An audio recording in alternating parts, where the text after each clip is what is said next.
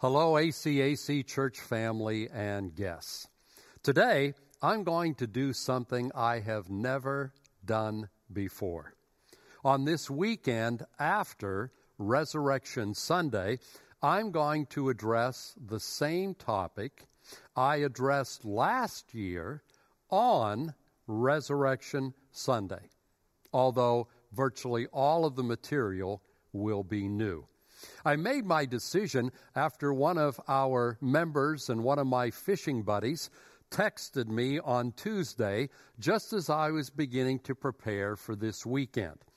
He had revisited his notes from Resurrection Sunday last year and suggested that the topic I engaged was very, very relevant and could be very helpful for people in these uncertain and unsettling days of pandemic. So I reviewed my notes from last year and I agreed with his assessment. And then I remembered something that I have been saying for years. Much of the Bible is written in invisible ink. It doesn't become visible until we really need it. And a pandemic creates a lot of need. So I reworked last year's Easter message in light of our current challenging circumstances. To begin our study, I want to read the announcement that signaled the end of an incredibly difficult day and the beginning of an incredibly hopeful one and an incredibly hopeful future. It's recorded in the first gospel account, the gospel according to Mark, chapter 16, verses 6 through 8. And he said to them, "Do not be amazed. You are looking for Jesus the Nazarene, who has been crucified. He has risen. He is not here. Behold, here is the place where they laid him. But go, tell his disciples and Peter, he is going ahead of you to Galilee. There you will see him, just as he told you." They went out and fled from the tomb, for trembling and astonishment had gripped them, and they said nothing to anyone, for they were afraid. I've entitled this week after Resurrection Sunday study, Surviving Saturdays. Please unite your hearts with mine in prayer. Father, in these coming moments, as always, I will need the empowering, the equipping of your Holy Spirit to carry out the task you have entrusted to me, to echo your heart, to faithfully teach from your eternal word. So I pray for a fresh infilling toward that end. And all of us will need the work of the Holy Spirit to open our understanding and then give us the courage to apply what we learn. So, Spirit of the living God, fall fresh on all of us. We pray this, as always, for the honor of Christ, for the health and welfare of his body, the church, and for the sake of our important assignment in a broken world. And we pray with confidence because we ask in Jesus' name. Amen and amen. And as we listen for God's voice today in our various locations, may the Lord be with you.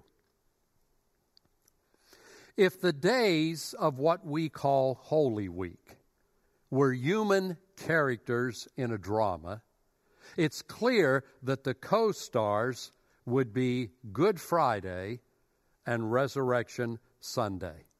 All of the other days of Holy Week play supporting roles, and for obvious reasons.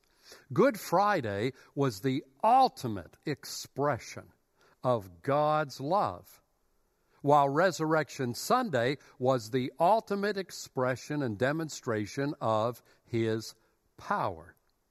Now, that's not to suggest that the other days of Holy Week weren't significant. They certainly were. The events that unfolded on those days set the stage for Friday and for Sunday. But as I hope you'll see today, by way of example, their importance wasn't limited to their setup role. The events that transpired on the other days offer us important glimpses into the heart of God and into our own hearts. One of those days in particular offers us a glimpse into a struggle. The struggle we encounter whenever we attempt to reconcile difficult and disconcerting times and circumstances with God's love and power. Circumstances like the pandemic we're living in currently. The day I'm referring to is the day that was sandwiched between the cross and the empty tomb. It's often called the forgotten day of Holy Week. I'm speaking of Saturday. Now, Saturday was the quiet day of Holy Week. And the silence, I would suggest, was deafening. It was a day of apparent inactivity on God's part. And for Jesus' followers, it was a day of suffocating unknowing and uncertainty. A day of lament and lingering disappointment. A day of stubborn sadness that refused to be evicted by the first prayer. And a day filled with tons of questions and no obvious answers. Friday gave us hymns that declare, "Amazing love, how can it be that thou, my God, shouldst die for me?" Sunday gave us anthems that shout, "Christ the Lord is risen today. Up from the grave he arose." But Saturday didn't inspire any songs. And while I understand that, while I get that, I find it rather ironic, because I'd like to suggest we spend the bulk of our lives in Saturdays. Let me explain. Saturday was the day sandwiched between a stiff challenge to faith in God, and the validation of that faith. It was the long, torturous day between an event that appeared to signal the death of hope and the event that would signal hope's rebirth. And as inhabitants of a world that has been severely compromised by human sin and corrupted by human sin, that's where we frequently find ourselves as Jesus followers. We find ourselves facing developments that severely challenge our faith, but we're not yet seeing the validation of our faith.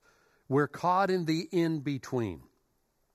In the language of weekdays, we're continually confronted by Fridays, and the Sundays that erase our concerns and validate our faith rarely come immediately. So where does that leave us? It leaves us in Saturday. And much like many days during this shutdown, our Saturdays seem as if they will never end. Worse, they have the potential to become our new normal. The Fridays that thrust us into unwelcomed Saturdays come in a wide variety. And as we're discovering, a pandemic increases the number of Fridays that we have to face. It brings sudden, unexpected deaths, the loss of a job, a layoff with no end date, a mandate to shut down our already fragile business endeavor. a family member's COVID-19 diagnosis, the inability to visit family or friends who are hospitalized, a stay-in-place order with no end in sight, the monotony of being shut in, a house full of bored children, or a house void of human companionship, the sudden need to be an educator, a school teacher, the nagging emotions that accompany any uncertainty, the feeling of being trapped, or maybe the reality of being trapped with somebody who is abusive, or a chronic depression that finds new energy, a shot of Red Bull, when it's inside quarantine. Some Fridays are triggered by a single word: cancer, divorce, terminal come to mind. But in the midst of a wide variety of Fridays, one thing remains constant. No matter how and when Fridays arrive, they always usher us into a Saturday. They leave us to grapple with unsettling questions. What can I do? What should I do? What's next? Will it be ugly? Will I make it? And the most unsettling question of all, where is God in the middle of this? What is God saying? What is God doing? Why has God permitted this? Now, thankfully, some Saturdays are brief. Others, like the Saturday of Holy Week, are brief, but they feel like an eternity. And other Saturdays, like the one we're in now, are quite long. But whether brief or painfully prolonged, no one gets to live in an endless string of Sundays. Everybody spends time in Saturday, and there are no exceptions. Now, sadly, for some of you, before this pandemic unfolded, your life felt like every day was Saturday. And that's true for a lot of people. Think of those who battle unrelenting injustice, crushing poverty, dehumanizing bigotry, chronic physical pain, and debilitating depression. For folks like that, every day feels like Saturday. But ultimately, no matter the length, the particulars, the intensity, or the frequency of our Saturdays, the difficulty of navigating Saturdays owes to this simple fact. On Saturdays, we have already experienced the challenge to our faith, but we haven't yet experienced the healing and the resurrection and restoration that God will bring. Saturdays are a challenge precisely because they come after pain and loss, but before God's restoration. They come after our dreams have been dealt an apparent death blow and before our dreams have been resurrected. As a result, our pains and disappointments appear more real than God's healing. So, while our minds still entertain hopeful possibilities, they also play host to nagging doubts. We pray more frequently. We read our Bible more frequently. We talk to friends. We seek counsel and treatment. We submit resumes. We file for unemployment. We interview for new positions via Zoom. And we attempt to distract ourselves from the nagging uncertainty. But we can't help asking the question, will things ever get better? Will things ever get better? We hope for the best, but we recognize the jury's still out. For those reasons, if we aren't careful, the unavoidable emotions of Saturday can give way to emotions that we can avoid, that God wants us to avoid.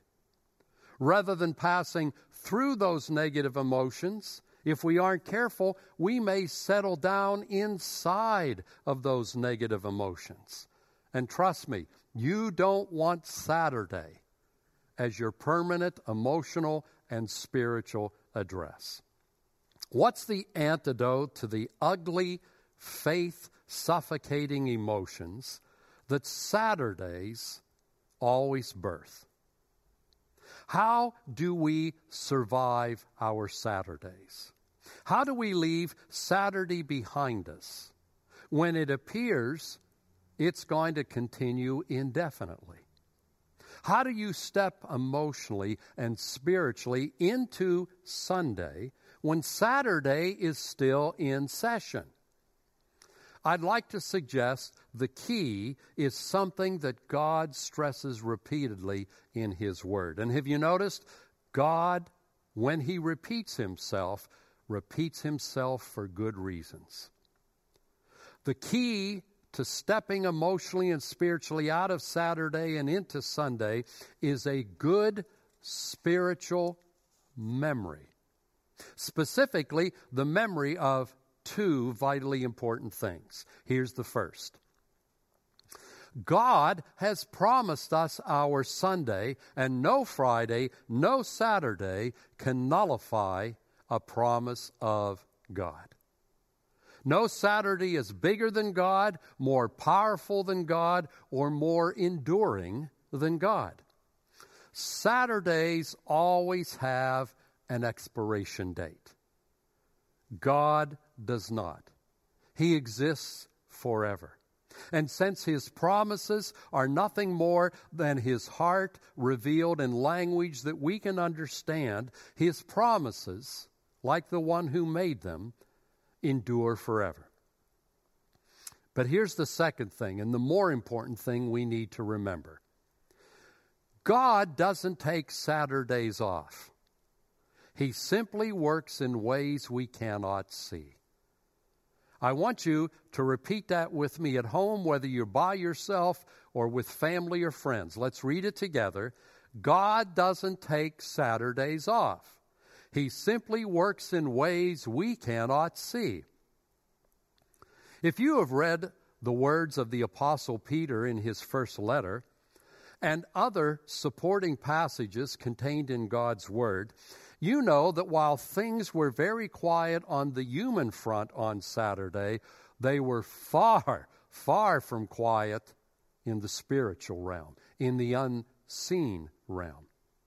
We know from Scripture, though we're not given great detail, that it was during Saturday that Jesus, in His Spirit, while His body was in the grave, descended into the place of death to announce His victory, to take back the authority, the keys over death and hell, to ghetto slap Satan on his own turf in front of his own posse, and to finally lead the spirits of His deceased followers, from Adam to the thief who had just died next to Him on a cross, to lead their spirits out of the place of the dead and into the heavens of God, out of their long Saturday and into their eternal Sunday.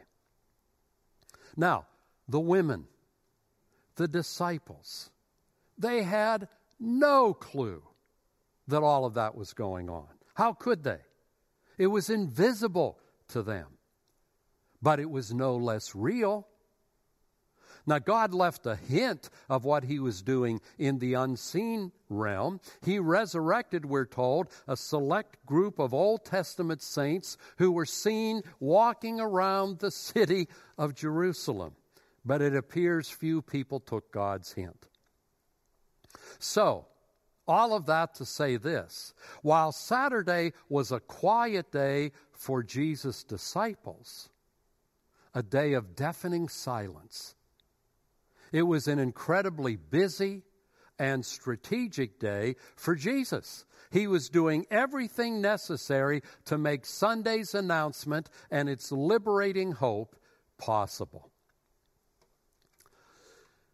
Does this pandemic have you feeling like you're stuck in a rolling, open-ended Saturday? Or were you already feeling trapped in some Saturday before this pandemic arrived and made things even more disheartening? If so, I want to remind you, you are not alone. You have not been forgotten. God is at work on your behalf, but, as is often the case on Saturdays, God is at work in ways that you cannot see. They are currently invisible to you. What he once did in a graveyard centuries ago, he wants to do again in your life today. He wants to lift your soul and your emotions out of Saturday and into Sunday. He wants to open your understanding so that you see things that were once invisible to you. And he's busy, very busy, doing everything necessary to make that a reality, even though you can't see it. One of the worship songs we enjoy singing is, "Even when I can't see it, you're working."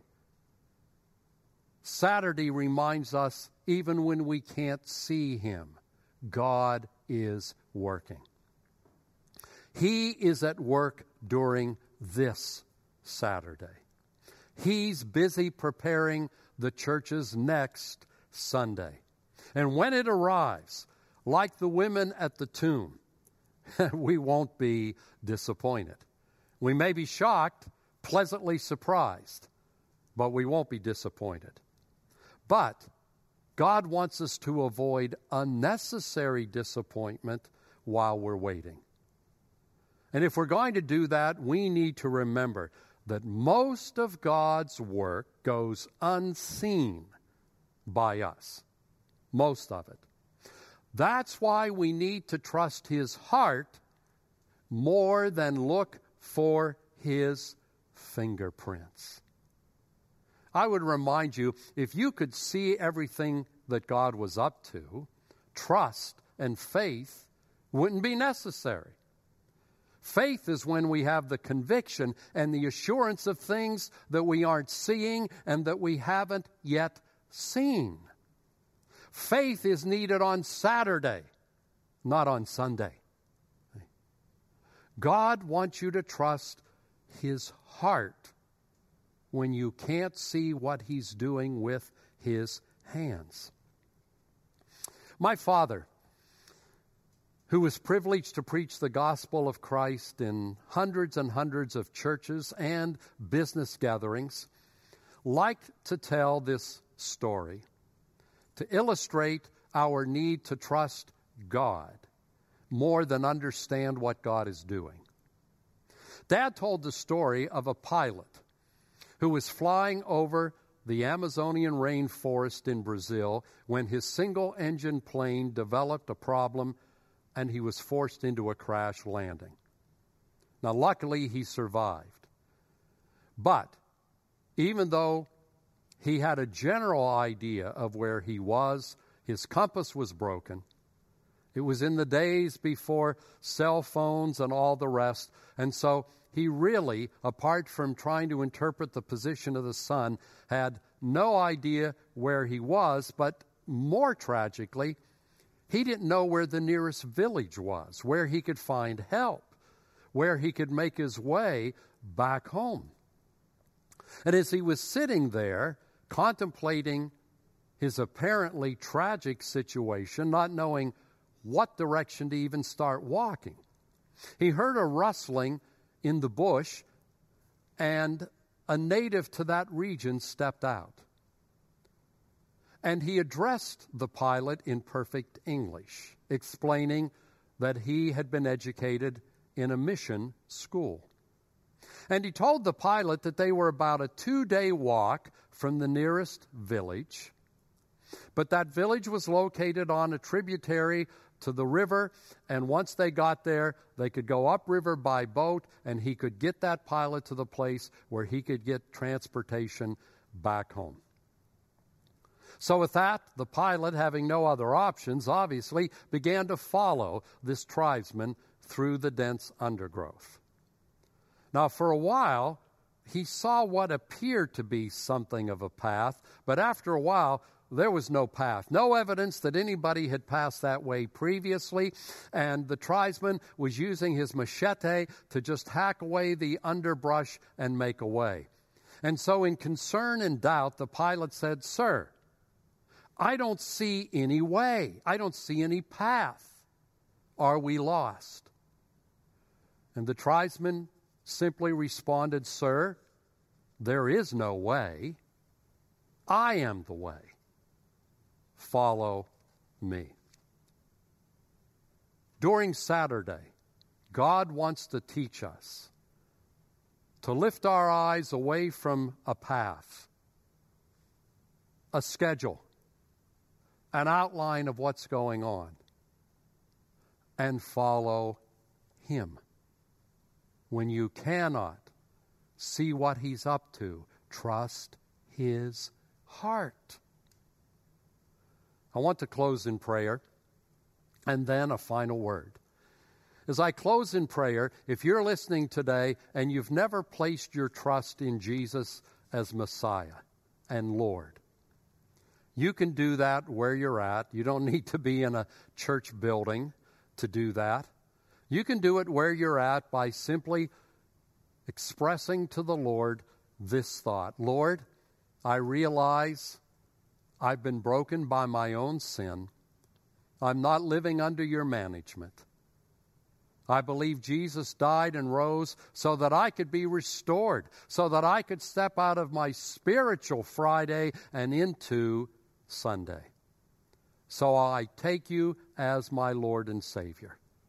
Forgive my sin, change my heart, and grant me the new birth. And I'll follow you and confess you for the rest of my life. You do that, and God will meet you. Now, for everyone else and for those who may have just prayed, let me pray. Father God, I'm thankful that while you do not spare us from the Fridays that lead to the disconcerting, haunting Saturdays, you promise that you are with us, always with us, working all things for our ultimate good. Not our temporary ease, but our ultimate good. You have promised us that if we will trust you in Saturday, Sunday will dawn. And when it dawns, we will not be disappointed. So, Father, in the midst of all the uncertainties of this pandemic, teach us in new, exciting ways to lay hold of that which is certain. Your heart, your nature, your love, your grace, your mercy, your majesty, your power, your sovereignty, your kindness, your forgiveness. Because, Lord, those things were here before the pandemic, and they'll be here when the pandemic is long forgotten. Teach us on Saturday to look for your heart rather than look for your fingerprints. In Jesus' name, amen. A final thought. The experience of the women at the tomb and later the disciples who received the women's report reminds us of our last point today. The effects of Saturday may linger after we step into Sunday. You see, the women were joyful after Sunday's announcement. Matthew told us that. But Mark reminds us they were also fearful, really fearful, troubled at heart. Why? Because they had no experience in post-resurrection living. It was an entirely new paradigm, filled with new, exciting uncertainties, and uncertainties have a way of making us afraid. All that to say this: if God reveals some Sunday truth to you in the midst of this pandemic Saturday, don't be discouraged if you initially struggle to grasp that truth and apply that truth. Instead, press on in faith, do what Jesus commands, and your emotions will eventually follow your faith out of Saturday and into Sunday. I'm anticipating some awesome Sundays when this is over, and I hope you are as well. In the meantime, stay safe, stay focused on God's heart. God bless you.